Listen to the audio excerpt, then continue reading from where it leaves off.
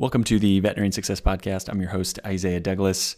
Before you skip this episode and say, hey, inflation, it's really boring, doesn't sound like a topic that'd be interesting, you might not have an interest in inflation, but inflation has an interest in you. So I really want you to pay attention, learn, and so sit back and listen, and hopefully there's some good takeaways. Please reach out, let me know your thoughts.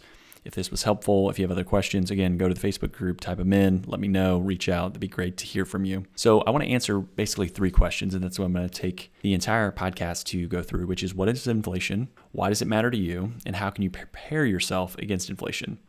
So we're going to address those, and my goal is to prepare and inform you, right? So let's get some definitions out of the way. So Merriam-Webster defines inflation as a continuing rise in the general price level, usually attributed to an increase in the volume of money and credit relative to other available goods and services.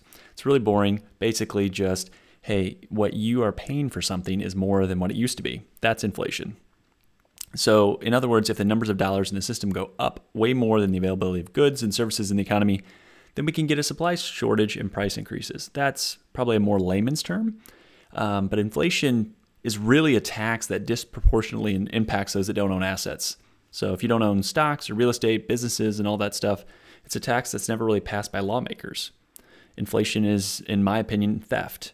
We don't need inflation for a healthy economy, and it's a lie that's been told for far too long. I hope we see a day where we don't live in an inflationary world, as it'd be a much better place for a lot of different reasons, and we'll get into some of those. There's a fantastic book that I read that's really encouraged me about this, and someone that I really have enjoyed following since I read the book. And the book is called The Price of Tomorrow: Why Deflation is the Key to an Abundant Future by Jeff Booth. Jeff has a great pinned tweet that if you follow him on Twitter, you'll learn a ton, but he says that we are told we need inflation. This is not true. It only seems true because the rules of the game were designed that way, and that is spot on. So, okay, enough of Isaiah pontificating to you, but inflation is here and we need to learn how it's affecting us. So the first type of inflation is monetary inflation. So think about the number of dollars in the system, in the financial system. That's exactly what we've seen. Since the Great Financial Crisis, we've seen 75% of all the US dollars ever created in human history being created, right? M2 money supply is 100% financial jargon, right? But what it is it's a measure of money supply that includes cash, checking deposits, savings, and easily convertible near money. When looking at the growth of M2, it looks like a hot stock going up and to the right. You know, it's looking like AMC. It's absolutely going bonkers. And with that, the Federal Reserve, who's responsible for deciding monetary policy, actually quit publishing the chart in 2021 and said, hey, we're not going to publish this anymore. It's like in The Wizard of Oz, where they kind of expose what's going on, and they're like, don't pay attention to the man behind the curtain, right? And that's a major issue. So like, why aren't they publishing something they've been publishing since the 80s? More people are starting to wake up to the fact that when it costs $0 to create money and there is no limit, there are going to be ramifications down the road. In other words, it's not about prices going up, it's about the amount of money in the financial system going up. That's the key. So if you have more money, that's what's going to drive prices going higher. So the next type of inflation is called the Consumer Price Index, which measures inflation from the U.S. Bureau of Labor Statistics. CPI is a flawed metric. And a lot of people, and you can read this even on Investopedia, will tell you it's a flawed metric, but it's something that still gets used a lot, and we'll hear in the news in regards to maybe Social Security increases or even a lot of disability benefits that you may have. It'll tie to CPI, so it is important. I won't bore you with the exact way CPI is measured, but it's a basket of consumer goods selected by the government. There are some issues with the way that things are selected. Case in point, there was a recent interview that was done by someone from the White House, and they basically said, hey, your grocery bills are not going up as long as you exclude beef, chicken, and pork. And it was like, well, shoot, I think a lot of people are still buying those things, and those are still going up quite a bit, so that's an issue. But what CPI does is it does tell a part of the story. So CPI in September rose to the highest level we've seen in the past 13 years. So it's at 5.1%. So the story is consistent that inflation is higher than it's been normally, and we felt that, right? Like I alluded to. Meat prices, pork, chicken, and beef are all up double digits. Home prices nationally are up 30% year over year. Used cars are up 25% year over year. It's insane. It's absolutely insane that you can see someone that I would talk to last October was able to, I think, get $10,000 for a Subaru. They waited until April, and they were able to get $4,000 more after they'd put over 5,000 more miles on the car. Doesn't really add up. But the thing is, there are major shortages when it comes to chips and different components are going into the cars, and they just cannot get them. And so they're paying more for what's there to then turn around and sell them and make more. Asset inflation is third. Asset price inflation refers to the prices and valuations of financial assets like stocks, bonds, real estate, gold, fine art, collectibles increasing over time. These are things that can be held for a while and tend to appreciate in price over the long term. Asset price inflation often happens during periods of high wealth concentration and low interest rates, a la right now. Interest rates have fallen since the 1980s from about 14% to sub 1% at times, and it has kind of bounced around there, but we are in a really low interest rate environment. So if a lot of new money is created, but that money gets concentrated in the super upper echelons of society for one reason or another, then that money can't really affect consumer prices too much, but instead can lead to speculation and overpriced buying of financial assets. We recently saw all-time highs in the U.S. household net worth, and that's part of it, right? Like you have people that already own assets, and those assets continue to get bid up and bid up, and the folks that already own them are the ones that are seeing the benefit. And this is no slight to any generation, but baby boomers that have more money for retirement are absolutely seeing the benefit of asset price inflation, which has absolutely happened. Let me be clear. I am pro open markets and capitalism. I am not one to say, hey, socialism is something that should happen, or communism, or any of that stuff, right? Like I think true capitalism, which we absolutely do not have today, is a system that should reward those that are taking risks, those that are starting businesses, those that are savers, like all these things. That's exactly what you want. You want a market with capitalism, with people that are allowed to go do things, but it's not really the market that is where we're at today. And not to dive into that because we're going to stick truly on inflation, that's a problem. But due to tax policies, automation, offshoring, and other factors, wealth has concentrated towards the top in the U.S. in recent decades.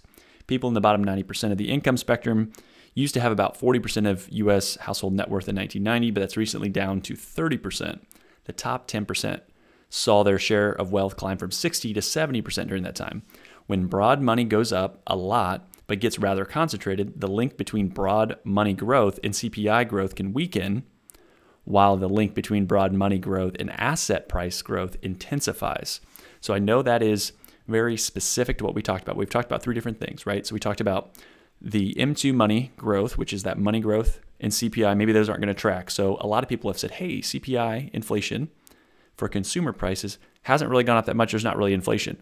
Well, we've printed a lot of money, and you've seen a lot of asset price growth as well since the Great Financial Crisis. The S&P has been up, close to 14.5%, which is way higher than where it's normally been. And it's really interesting because the working hours to buy the S&P 500 is actually at an all-time high if you measure it all the way back to the 1800s. Then you have groceries going up, you have home prices going up, and the natural question is, what the heck do you do? And it is important to kind of look at all three of those measures of inflation, because one might say, hey, there's not inflation, but the others are all telling you there is. And the thing right now is we have the perfect storm where all of those things are happening. So we're seeing money growing, the amount of money chasing fewer goods, CPI, which is what you are actually spending at the grocery store, just life in general. You can't maybe put your thumb on it, but things just seem to be more expensive. And then we're seeing asset price inflation where you're seeing, hey, the market's hitting all-time highs. Hey, the market's hitting all-time highs. All these different things. And it gets harder and harder for someone to catch up to that and starting to save. And if you hold cash, you're absolutely screwed. So that is the problem about where we're at today.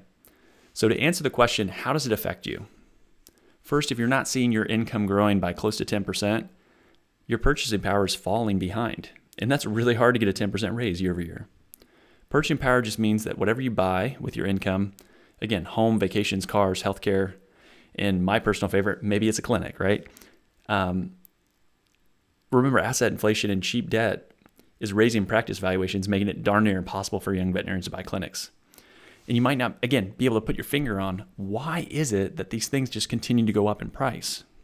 We're at a weird point in time with basically unlimited stimulus and money creation are really distorting prices and signals. And while the topic has a lot of nuance, that's basically what's going on. Everything that you want is going up in price, but you're not getting the same raises to offset that. And so that's what inflation is doing. And so it's important to say, how do you protect yourself? How do you think about this? How can you understand what are the rules of the game, kind of going back to what Jeff Booth talked about, and turn those into your favor, but also understand, hey, this isn't going to be sustainable long term. So there was a great tweet recently from an account called Wages to Freedom. I don't follow them, but it just got shared, and I was like, this is really good. I'll link to it in the show notes if you want to read through it, but I'm just going to read it here because it was excellent. And he or she, I'm not sure because I think it's an anonymous account, said, the rules of the financial world are entirely flipped. Debt equals assets, cash equals liabilities. It's crucial for your long-term future to understand these dynamics. If you have $100,000 sitting in the bank, earning half of 1%, you make $500 a year. But with an inflation at 5.3, you lose $5,300 in purchasing power. Your cash is a liability. On the flip side, low interest rate debt, less than 5%, like mortgages and student loans, are now assets. $100,000, 3.5% mortgage takes $3,500 out of your pocket in interest, but the value of the loan decreases by $5,300 a year. Your debt is an asset. So what should you do? If you have a low interest rate student loan debt or mortgage debt, keep the debt. The value of the debt is getting eaten away by inflation every single year. Instead, use your cash to buy assets that put money in your pocket. Now you might be wondering why a bank would even loan to you if it's an asset for your balance sheet. Banks are special entities that can create money when they give you a loan. So again, for every dollar a bank takes in, $9 are given out in loans. So we live in a credit system. That's just Isaiah's little adder right there. They create it out of thin air. That is true. There's a marginal cost of $0 to create money today. And if you let them pay interest and let you pay them interest, if you're curious about whether these rules will remain the case in the future, check out this argument from @Jason Hartman ROI, which he links to an article and I think a video that he agrees with. And he says governments really have no other choice but to keep creating money, which is also true. And again, that gets into some other nuance, but federal government has to continue on the path that they are of creating stimulus and extra money creation to keep the economy going. They've kicked the can down the road for so long, you can't just stop. This sounds really terrible, but it's like a drug user trying to take them off of, drugs cold turkey and just trusting them to do it. No, like you either take them off of that and they're going to have super withdrawal syndromes and it's going to be really rough. And that's really what we keep doing. We just keep pushing it farther and farther to keep allowing this thing to work.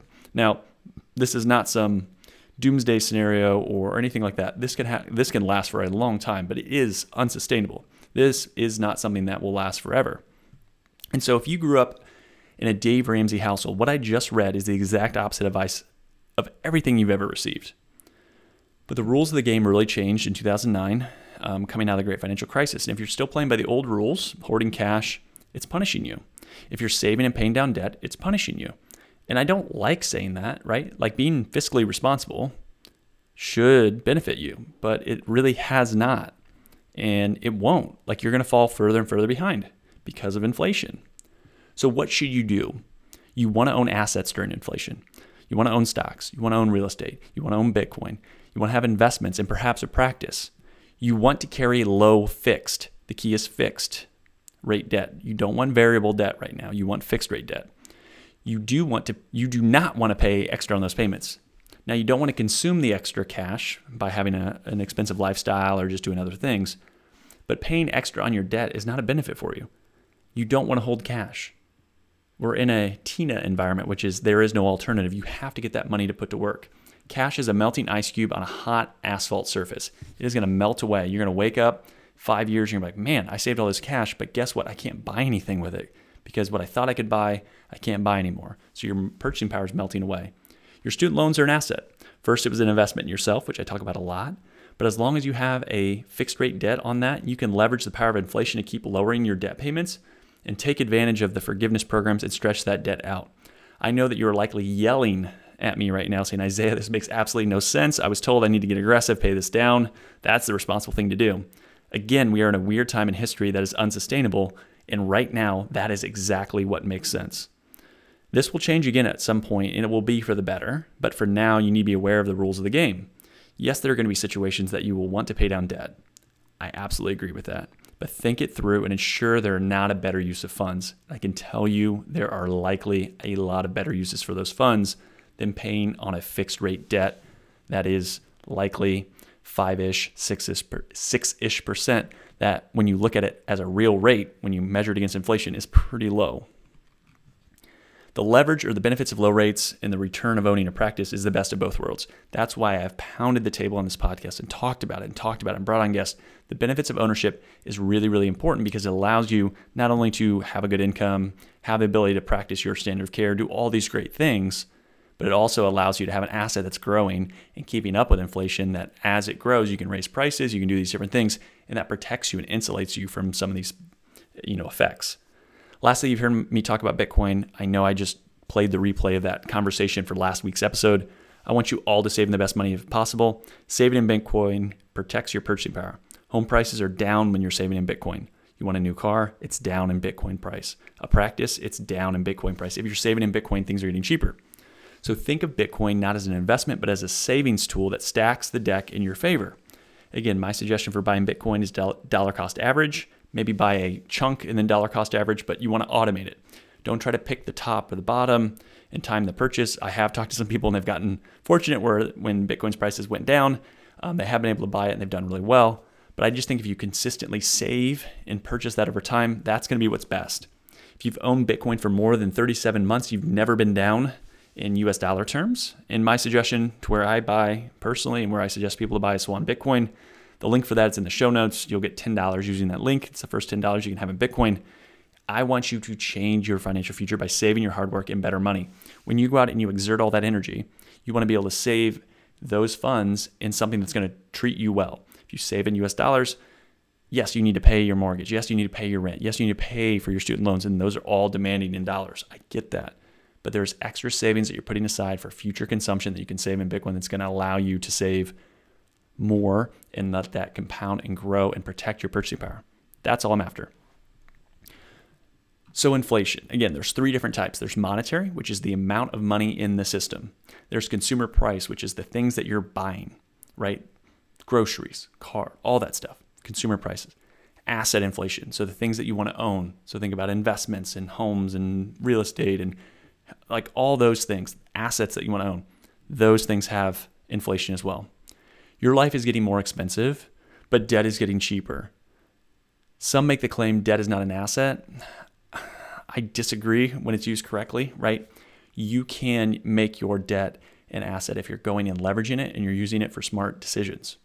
Lastly, ensure that you don't consume the excess, but you're investing, you're saving, you're putting your money somewhere that is helping offset how much new money is coming into the system. You've got this, right? You have the roadmap. You understand what's going on.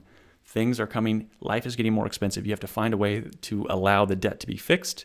Don't be paying extra on it. I know it's tempting to say, hey, I have extra cash flow. I'm going to throw more money at this. I'm going to throw more money at this. Pause, step back, and understand. Debt is getting cheaper when inflation continues to go up. You need to protect yourself against that. So you've got this. I'd love to hear what your thoughts are and what you're doing to combat inflation and what questions you have. So again, jump in the Facebook group. Let me know what questions you have. If you think that this is wild, if you think it's totally wrong, I'm happy to hear that too. Let's have a good discussion. But again, this is my take on why inflation is infecting you, how to solve it, and some different advice there. So enjoy it. And until next time, we'll talk again soon. Thanks for listening to today's show. The comments made on today's show should not be taken as investment, tax, or legal advice. All comments are for educational purposes only. You should consult your team before implementing anything. Isaiah Douglas is a partner of Vincere Wealth Management. Isaiah is registered in the state of Indiana, California, Texas. The biggest compliment you can give to this podcast is to share it with a friend. Reviews help the show get found, and Apple Podcasts is the platform that predominantly is how people listen to the show. If you have 3 to 5 minutes, you like the show, please head over to Apple Podcasts, give us an honest rating and review. That'll help more people find the show. For all of today's links and information, head over to veterinariansuccesspodcast.com. There you can subscribe via your favorite podcast platform so you won't miss another episode. Finally, if you'd like more information, insights, and have the ability for your voice to be heard and interact with show guests, join the private Facebook group. You can go to the Veterinarian Success Podcast on Facebook or head over to the veterinariansuccesspodcast.com. Scroll all the way to the bottom where it says about your host and then click on the Facebook icon. That'll bring you into the Facebook group. I'll approve you, you'll be in, and then I'd love to hear your questions, feedback, and anything that you'd like to see added to the show. So with all that, thank you so much for listening. I'll be talking again to you soon.